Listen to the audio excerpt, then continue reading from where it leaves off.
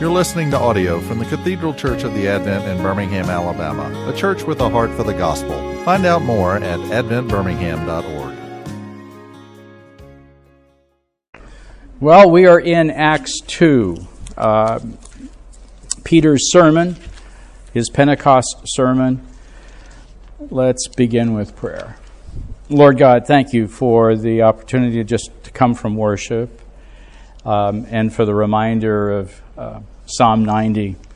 I thank you, Lord, for Mark, for his preaching, for your work in and through his life, and in our opportunity to worship together. Please guide our thinking now, we ask. Pray for a focus of attention on your word in the Spirit this Lord's Day. And we give you thanks in the name of Christ our Lord. Amen. Let me read from, there's copies on the chair. Great. Good.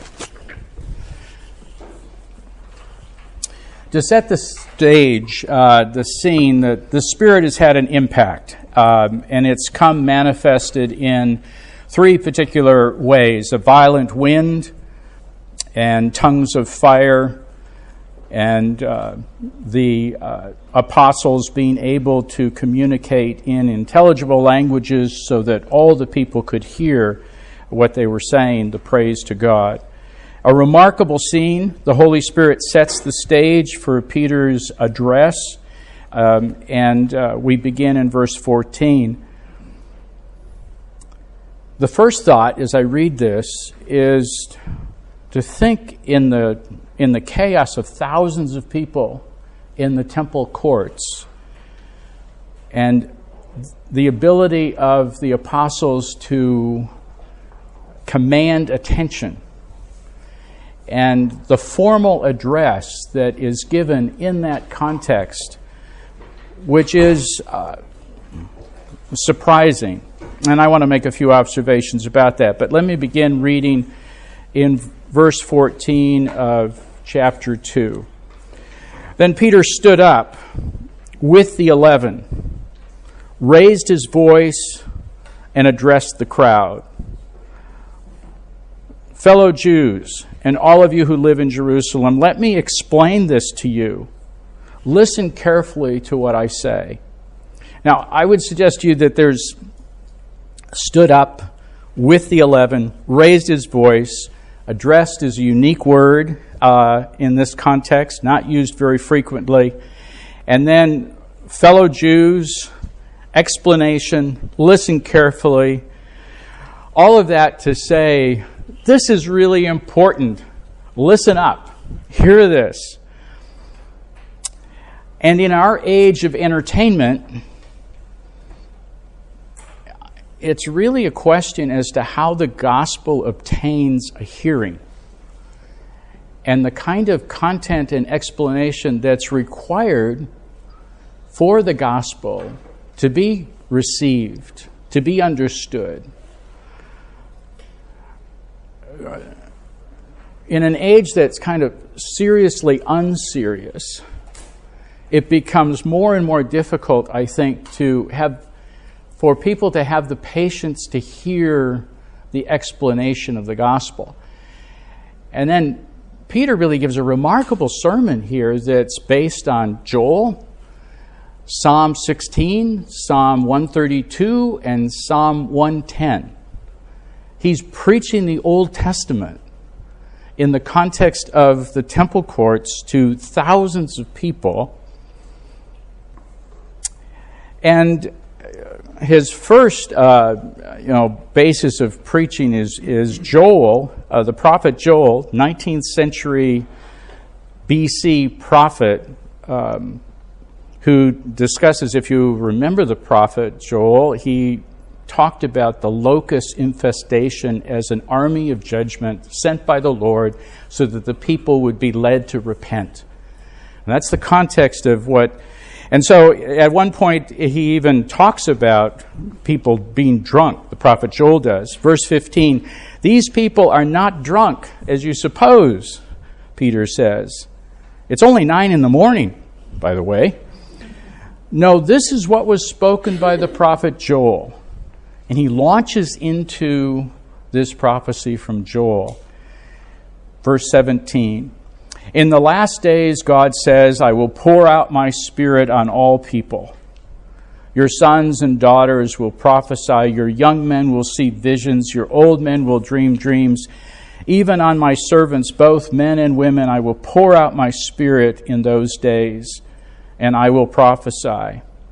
I will show wonders in the heavens above and signs on the earth below, blood and fire and billows of smoke. The sun will be turned to darkness and the moon to blood before the coming of the great and glorious day of the Lord.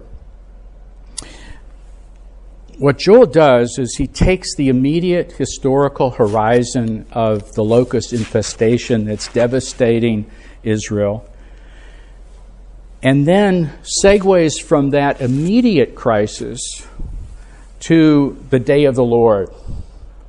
And he draws a connection between that pandemic equivalent historical event, right? And ties it into the judgment of God, and expects that immediate crisis will have an impact on people becoming right with God, and it will lead to repentance. This is the basis of Peter's Pentecost sermon. Verse 21 concludes the Joel part, and everyone who calls on the name of the Lord will be saved. Joel mixes those two horizons, the immediate and the far distant future, the day of the Lord. And Peter, in effect, is saying, this is it. This is the day of the Lord. It has commenced.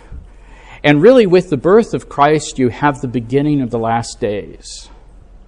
We are now heading toward the day of the Lord.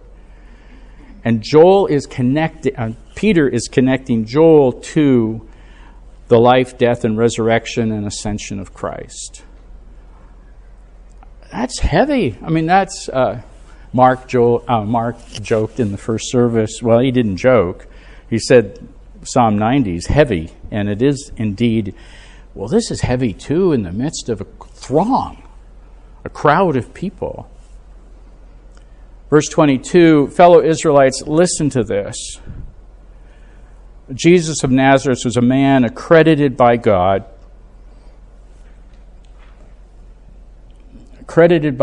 to you by miracles, wonders, and signs which God did among you through him, as you yourselves know.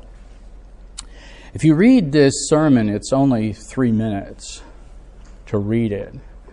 So we know that Peter had to say a lot more. And it almost has the feeling in verse 22 that this is a kind of summation of the description of the life of Christ. Jesus of Nazareth was a man who does not back away from the humanity, from the reality of the incarnation, accredited to God by miracles and wonders and signs which God did among you through him, as you yourselves know. Again, the question of the miraculous, which bothers moderns, needs to be answered in the light of, well, do you really believe in a creator and a redeemer and a revealer? One who made us is certainly capable of providing for the miraculous in our midst. Verse 23, this man was handed over to you by God's deliberate plan and foreknowledge, and you, with the help of wicked men, put him to death by nailing him to the cross. Well, there's so much in that one sentence. One, that before the creation of the world, the Lamb was slain. So there is an eternal, deliberate plan by God of this, all that took place here, but that doesn't take away from the responsibility that Peter suggests for those that have helped put Jesus to death by nailing him to the cross. In verse 24, but God raised him from the dead, freeing him from the agony of death, because it was impossible for death to keep its hold on him. I find it interesting in comparing sort of the ancient perspective and the modern perspective that people today are not really worried or thoughtful about salvation. They're much more interested in significance and survival. And to help illustrate that for me was to compare the movie Castaway.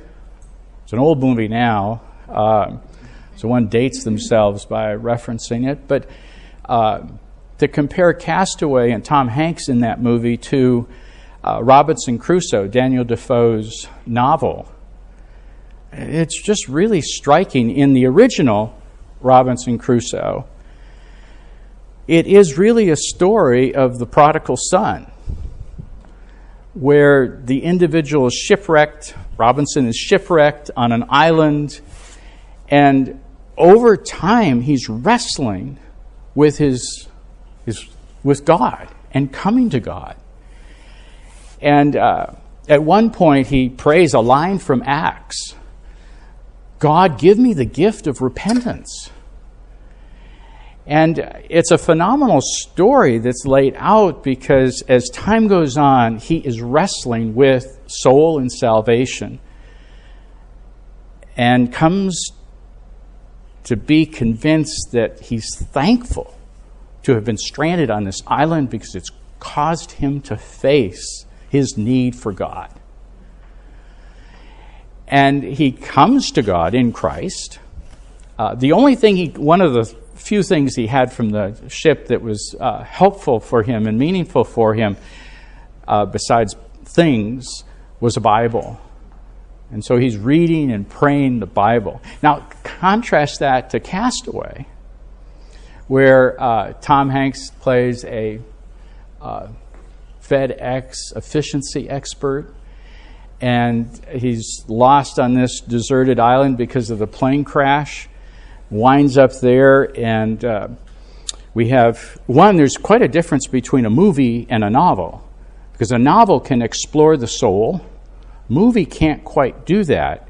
I mean, one of the only insights we have into what Tom Hanks is thinking, I forget the movie name, what Tom Hanks is thinking was the bloody handprint on the volleyball, the volleyball, that looks like a face, and he'll talk to Wilson. I remember Wilson, but I don't remember the actor's name, the character's name. And it remains completely shallow and superficial, the insight into him. I mean, we get a clue from him looking at the locket of his fiancée. And so the message really is survival. As you know, if you've watched the movie, he finally builds a raft and sort of gets out to sea to a certain death, but by luck and by chance, a tanker sees him. He's brought back, I forget how many years, 3 years, something like that. And he's brought back, and his fiancée had married, already had children. I mean, he was given up for dead. Natural. So even romantic love didn't carry through to any kind of durability. Whereas Robinson Crusoe, let me finish my thought. I interrupt myself. Castaway ends up with him at that lonely flat point in Texas, looking, nothing in all directions. He delivers a FedEx package that he had with him that was lost, and to a person, and that's how it ends. Kind of, he's as lost on Earth as he was in the Pacific Islands. And romantic love didn't really endure. Robinson Crusoe's life just becomes deeper and richer. He's building furniture. He's making life. He's made an habitation out of all of this, and he's really at peace with God and thankful that it all happened. And it's such a difference between a society that is rooted in survival and significance and a society that is rooted in the need for salvation. We have become, in the Western world, very attached to visibility and empiricism and capital M materialism. I don't mean just things, but I mean our sum and substance is on a certain one level dimension. And yet we continue to preach this message of salvation and this gospel. Because I think rooted in human nature is the realization that survival and significance alone are not the issue. That Creator and Redeemer and Revealer are really important. Well, verse 25, David said about him, and this is, I actually did Psalm 16 in the Dean's class not too long ago, and David here is speaking. I think Psalm 16 is a beautiful psalm of human flourishing and what it means to be fulfilled in life. And David here is speaking in verse 25, I saw the Lord. Peter is speaking what David said. I saw the Lord always before me. Because he's at my right hand, I will not be shaken. Therefore my heart is glad and my tongue rejoices. My body also will rest in hope. Because you have not abandoned me to the realm of the dead. You will not let your Holy One see decay. You have made known to me the paths of life. You will fill me with joy in your presence. And what Peter is saying is, who is David talking about? Not just himself. Again, one-dimensional level. The immediate horizon, David's there. But he's really talking about the Messiah. And this is one reason why, if you take in Luke 24, when Jesus was on that road to Emmaus and talking to the two disciples and filling them in from the law, the prophet, and he'll say to the disciples in the upper room, the Psalms, he'll add the Psalms. Those 40 days that Jesus spent with the disciples was a real lesson in interpreting the Old Testament in an apostolic way of seeing how it all applied to Jesus. And this is what Peter now does using Psalm 16 and David's testimony. Verse 29, fellow Israelites, I can tell you confidently that the patriarch David died and was buried, and his tomb is here to this day. But he was a prophet, and he knew that God had promised him on oath that he would place one of his descendants on his throne. And that's a quote from Psalm 132, verse 11, even though it doesn't show up as a small footnote. Verse 31, seeing what was to come, he spoke of the resurrection of the Messiah, that he was not abandoned to the realm of the dead, nor did his body see decay. God has raised this Jesus to life, and we are all witnesses of it. Exalted to the right hand of God, he has received from the Father the promised Holy Spirit and has poured out what you now see and hear. For David did not ascend to heaven, and yet he said, and now he's quoting from Psalm 110, the Lord said to my Lord, sit at my right hand until I make your enemies a footstool for your feet. Psalm 110, by the way, is the most quoted psalm in the New Testament. It is a Christological psalm. It is a Christ-centered psalm. And there, Peter pulls it in. Verse 36, therefore, let all Israel. Now remember, Peter really struggled with the openness of the gospel to the Gentiles. The Cornelius story, all of that. Peter struggled with that. At this point, Peter is thinking just of Israelites. All the Israelites. And those who have become converted to Judaism, the children of Abraham. So this change hasn't happened yet in Peter's thinking. And it will be difficult for Peter to make that switch. Verse Verse 37, when the people heard this, they were cut to the heart.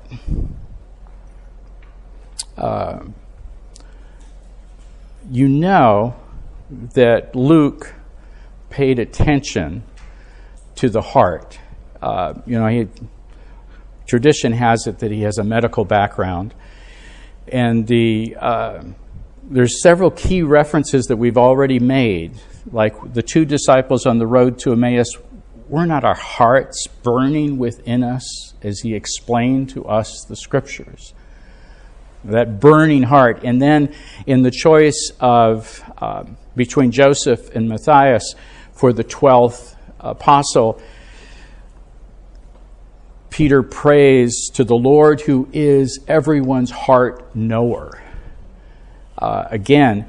And now the reference that Luke uses here, they were cut to the heart. What does it mean to be cut to the heart? It's a great expression for repentance. There's on the back side of the handout, go all the way down to C and number 2.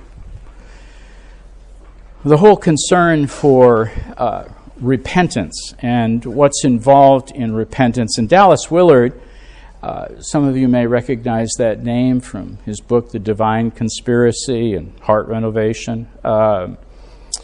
Person who is a philosophy teacher at UCLA, but has had a profound impact on writing what it means to follow Christ. There's a quote there in it's italicized, number 2. Dallas Willard underscores the importance of repentance. And he writes, much of what is called Christian profession today involves no remorse or sorrow at all over who one is or even for what one has done. There's little awareness of being lost or of radical evil in our hearts, bodies, and souls, which we must get away from and which only God can deliver us. To manifest such awareness today would be regarded, and certainly by most Christians as well, as psychologically sick. It is common today to hear Christians talk of their brokenness, but when you listen closely, you may discover that they are talking about their wounds, the things they have suffered, not about the evil that is in them. If we combine Joel's prophecy and the concerns that come from the prophet to Peter's emphasis on repentance and the importance of being cut to the heart, he wants them to feel guilty for crucifying Jesus. He wants them to feel that. And I guess that's what we ought to, need to feel in coming to Christ. Martin Luther had an expression that we carry around in our pockets, the crucifixion nails of Jesus, the extra nails. And it's an interesting sort of picture. Luther's so good at that. What comes to my mind is a person by the name of David Connor. When we served a church in Bloomington, Indiana, David was only tangentially related to the church. He'd come at Christmas and Easter. His family was more, his wife and children were more in attendance at worship. One Saturday afternoon, he had a few too many beers and was driving home, and he was passed by a motorcyclist, and David felt that he had been cut off, and he started to speed up. He was going to pass the motorcyclist. He lost control of his car and ran head on into a mother and child, killing them both instantly. And, in Bloomington, Indiana, a town that is kind of well-defined, it was almost like he had immediately entered hell. How could you be that evil? And it's in the papers, and I visited David in jail, And I'll tell you, I've never seen a person mourn for his sin, for this, than David. I mean, it was almost like his face had the contours of a cry. And I'll tell you, my emotional reaction in sitting with him and praying with him was, I'm no different than him. Apart from Christ, I'm just as lost, just as much in need of God's mercy as David Connor.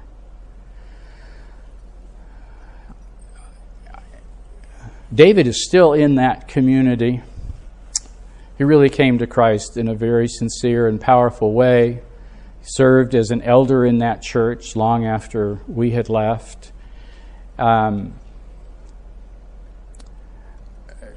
It's important for all of us to be cut to the heart, to know why we need to be saved.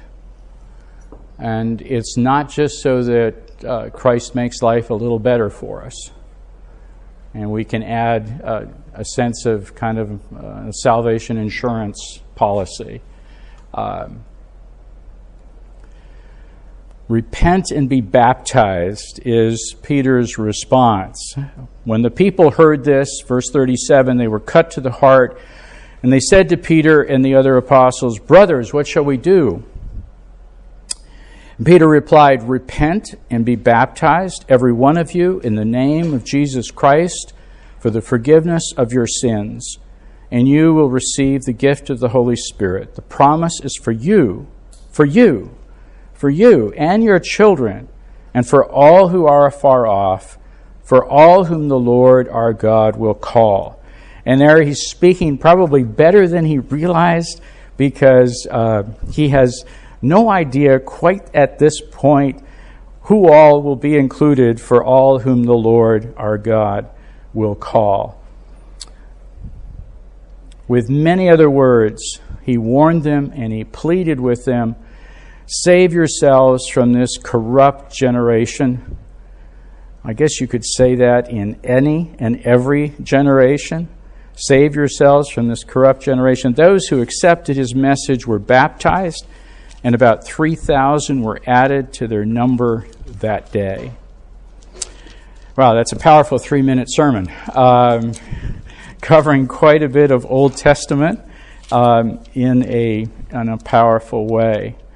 I think the theme here is really salvation, and what was given by Jesus to save us, how we respond to that in repentance, and the realization that we throw ourselves on the mercy and provision of God. If you turn the page back again to the, I would like to sort of draw out, because you can look at this, take it away, and maybe reference it. Number 3, the British theologian R.O. White, the person that really had an impact in British Baptist circles for a number of years. I think he died in 2003. But he describes in the Evangelical Dictionary of Theology the nature of salvation. And I've always found this quote really helpful. And so I'm including it here. And let me give you a sense of the scope of how R.O. White describes salvation. And I think he's describing it in a way that's true to the Bible. He says, "The comprehensiveness of salvation may be shown by what we are saved from. And this includes sin and death, guilt and estrangement, ignorance of truth, bondage to habit and vice, fear of demons, of death, of life, of God, of hell, despair of self, alienation from others, pressures of the world, a meaningless life." That's what we are saved from. But what we are saved for: peace with God, access to God's favor and presence, hope of regaining the glory intended for men and women, endurance in suffering, steadfast character, an optimistic mind, inner motivations of divine love and the power of the Spirit, ongoing experience of the risen Christ within our souls, and sustaining joy in God. Salvation extends also to society, aiming at realizing the kingdom of God, to nature, ending its bondage to futility, and to the universe, attaining final reconciliation of a fragmented cosmos. Is salvation big? I think it is. It's what we're saved from. It's what we're saved for. It's not just a first responder rescue package. It is a total life. R.E.O. White continues, salvation is past, present, and future. That is, salvation includes that which is given freely and finally by God's grace. And he lists it: forgiveness, justification, friendship, reconciliation, atonement, sonship, and new birth. And that which is continually imparted: sanctification, growing emancipation from evil, growing enrichment of all good, the enjoyment of eternal life, experience of the Spirit's power, liberty, joy, advancing maturity and conformity to Christ.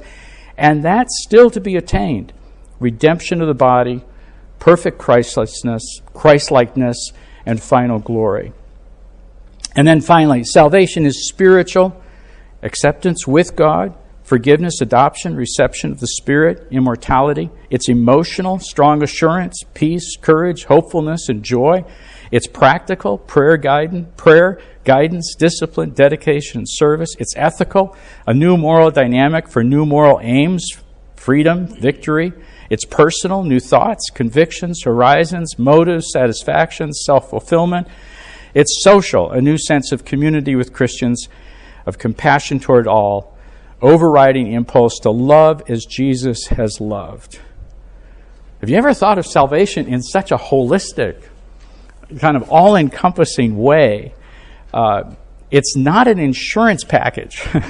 It's a total life transformation that the Lord has given to us. With many other words, he warned them and pleaded with them. Boy, it's interesting if we just take this as kind of an ideal sermon, and all that accompanies that, the context of sobriety and intellectual seriousness, together with the passion of a convicting, Spirit-led testimony to sort of a climax: save yourselves from this corrupt generation. And then it's followed up with baptism, a physical act, a defining moment. Baptism is a defining moment. I think it's a great sermon.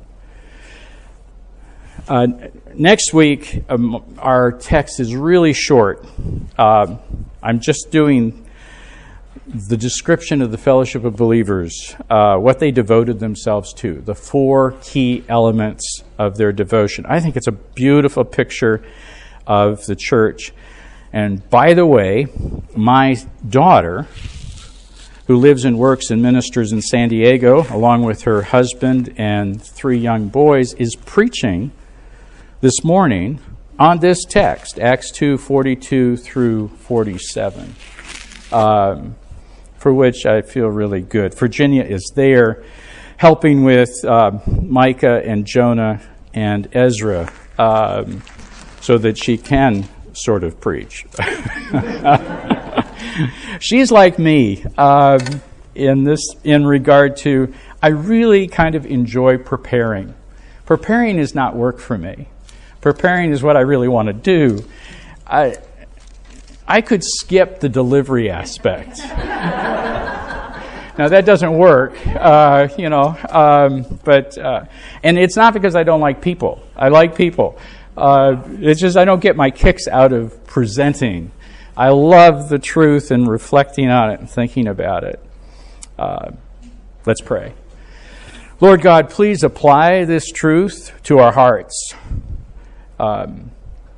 Thank you, Lord, for the comprehensiveness and for the breadth and for the personalness of salvation. Help us to live into this wonderful redemptive provision that you have given to us. Together we give you thanks and praise in the name of Christ our Lord. Amen. You've been listening to audio from the Cathedral Church of the Advent. If you live in Birmingham or find yourself visiting, we hope you will join us at one of our Sunday services. Find out more at adventbirmingham.org.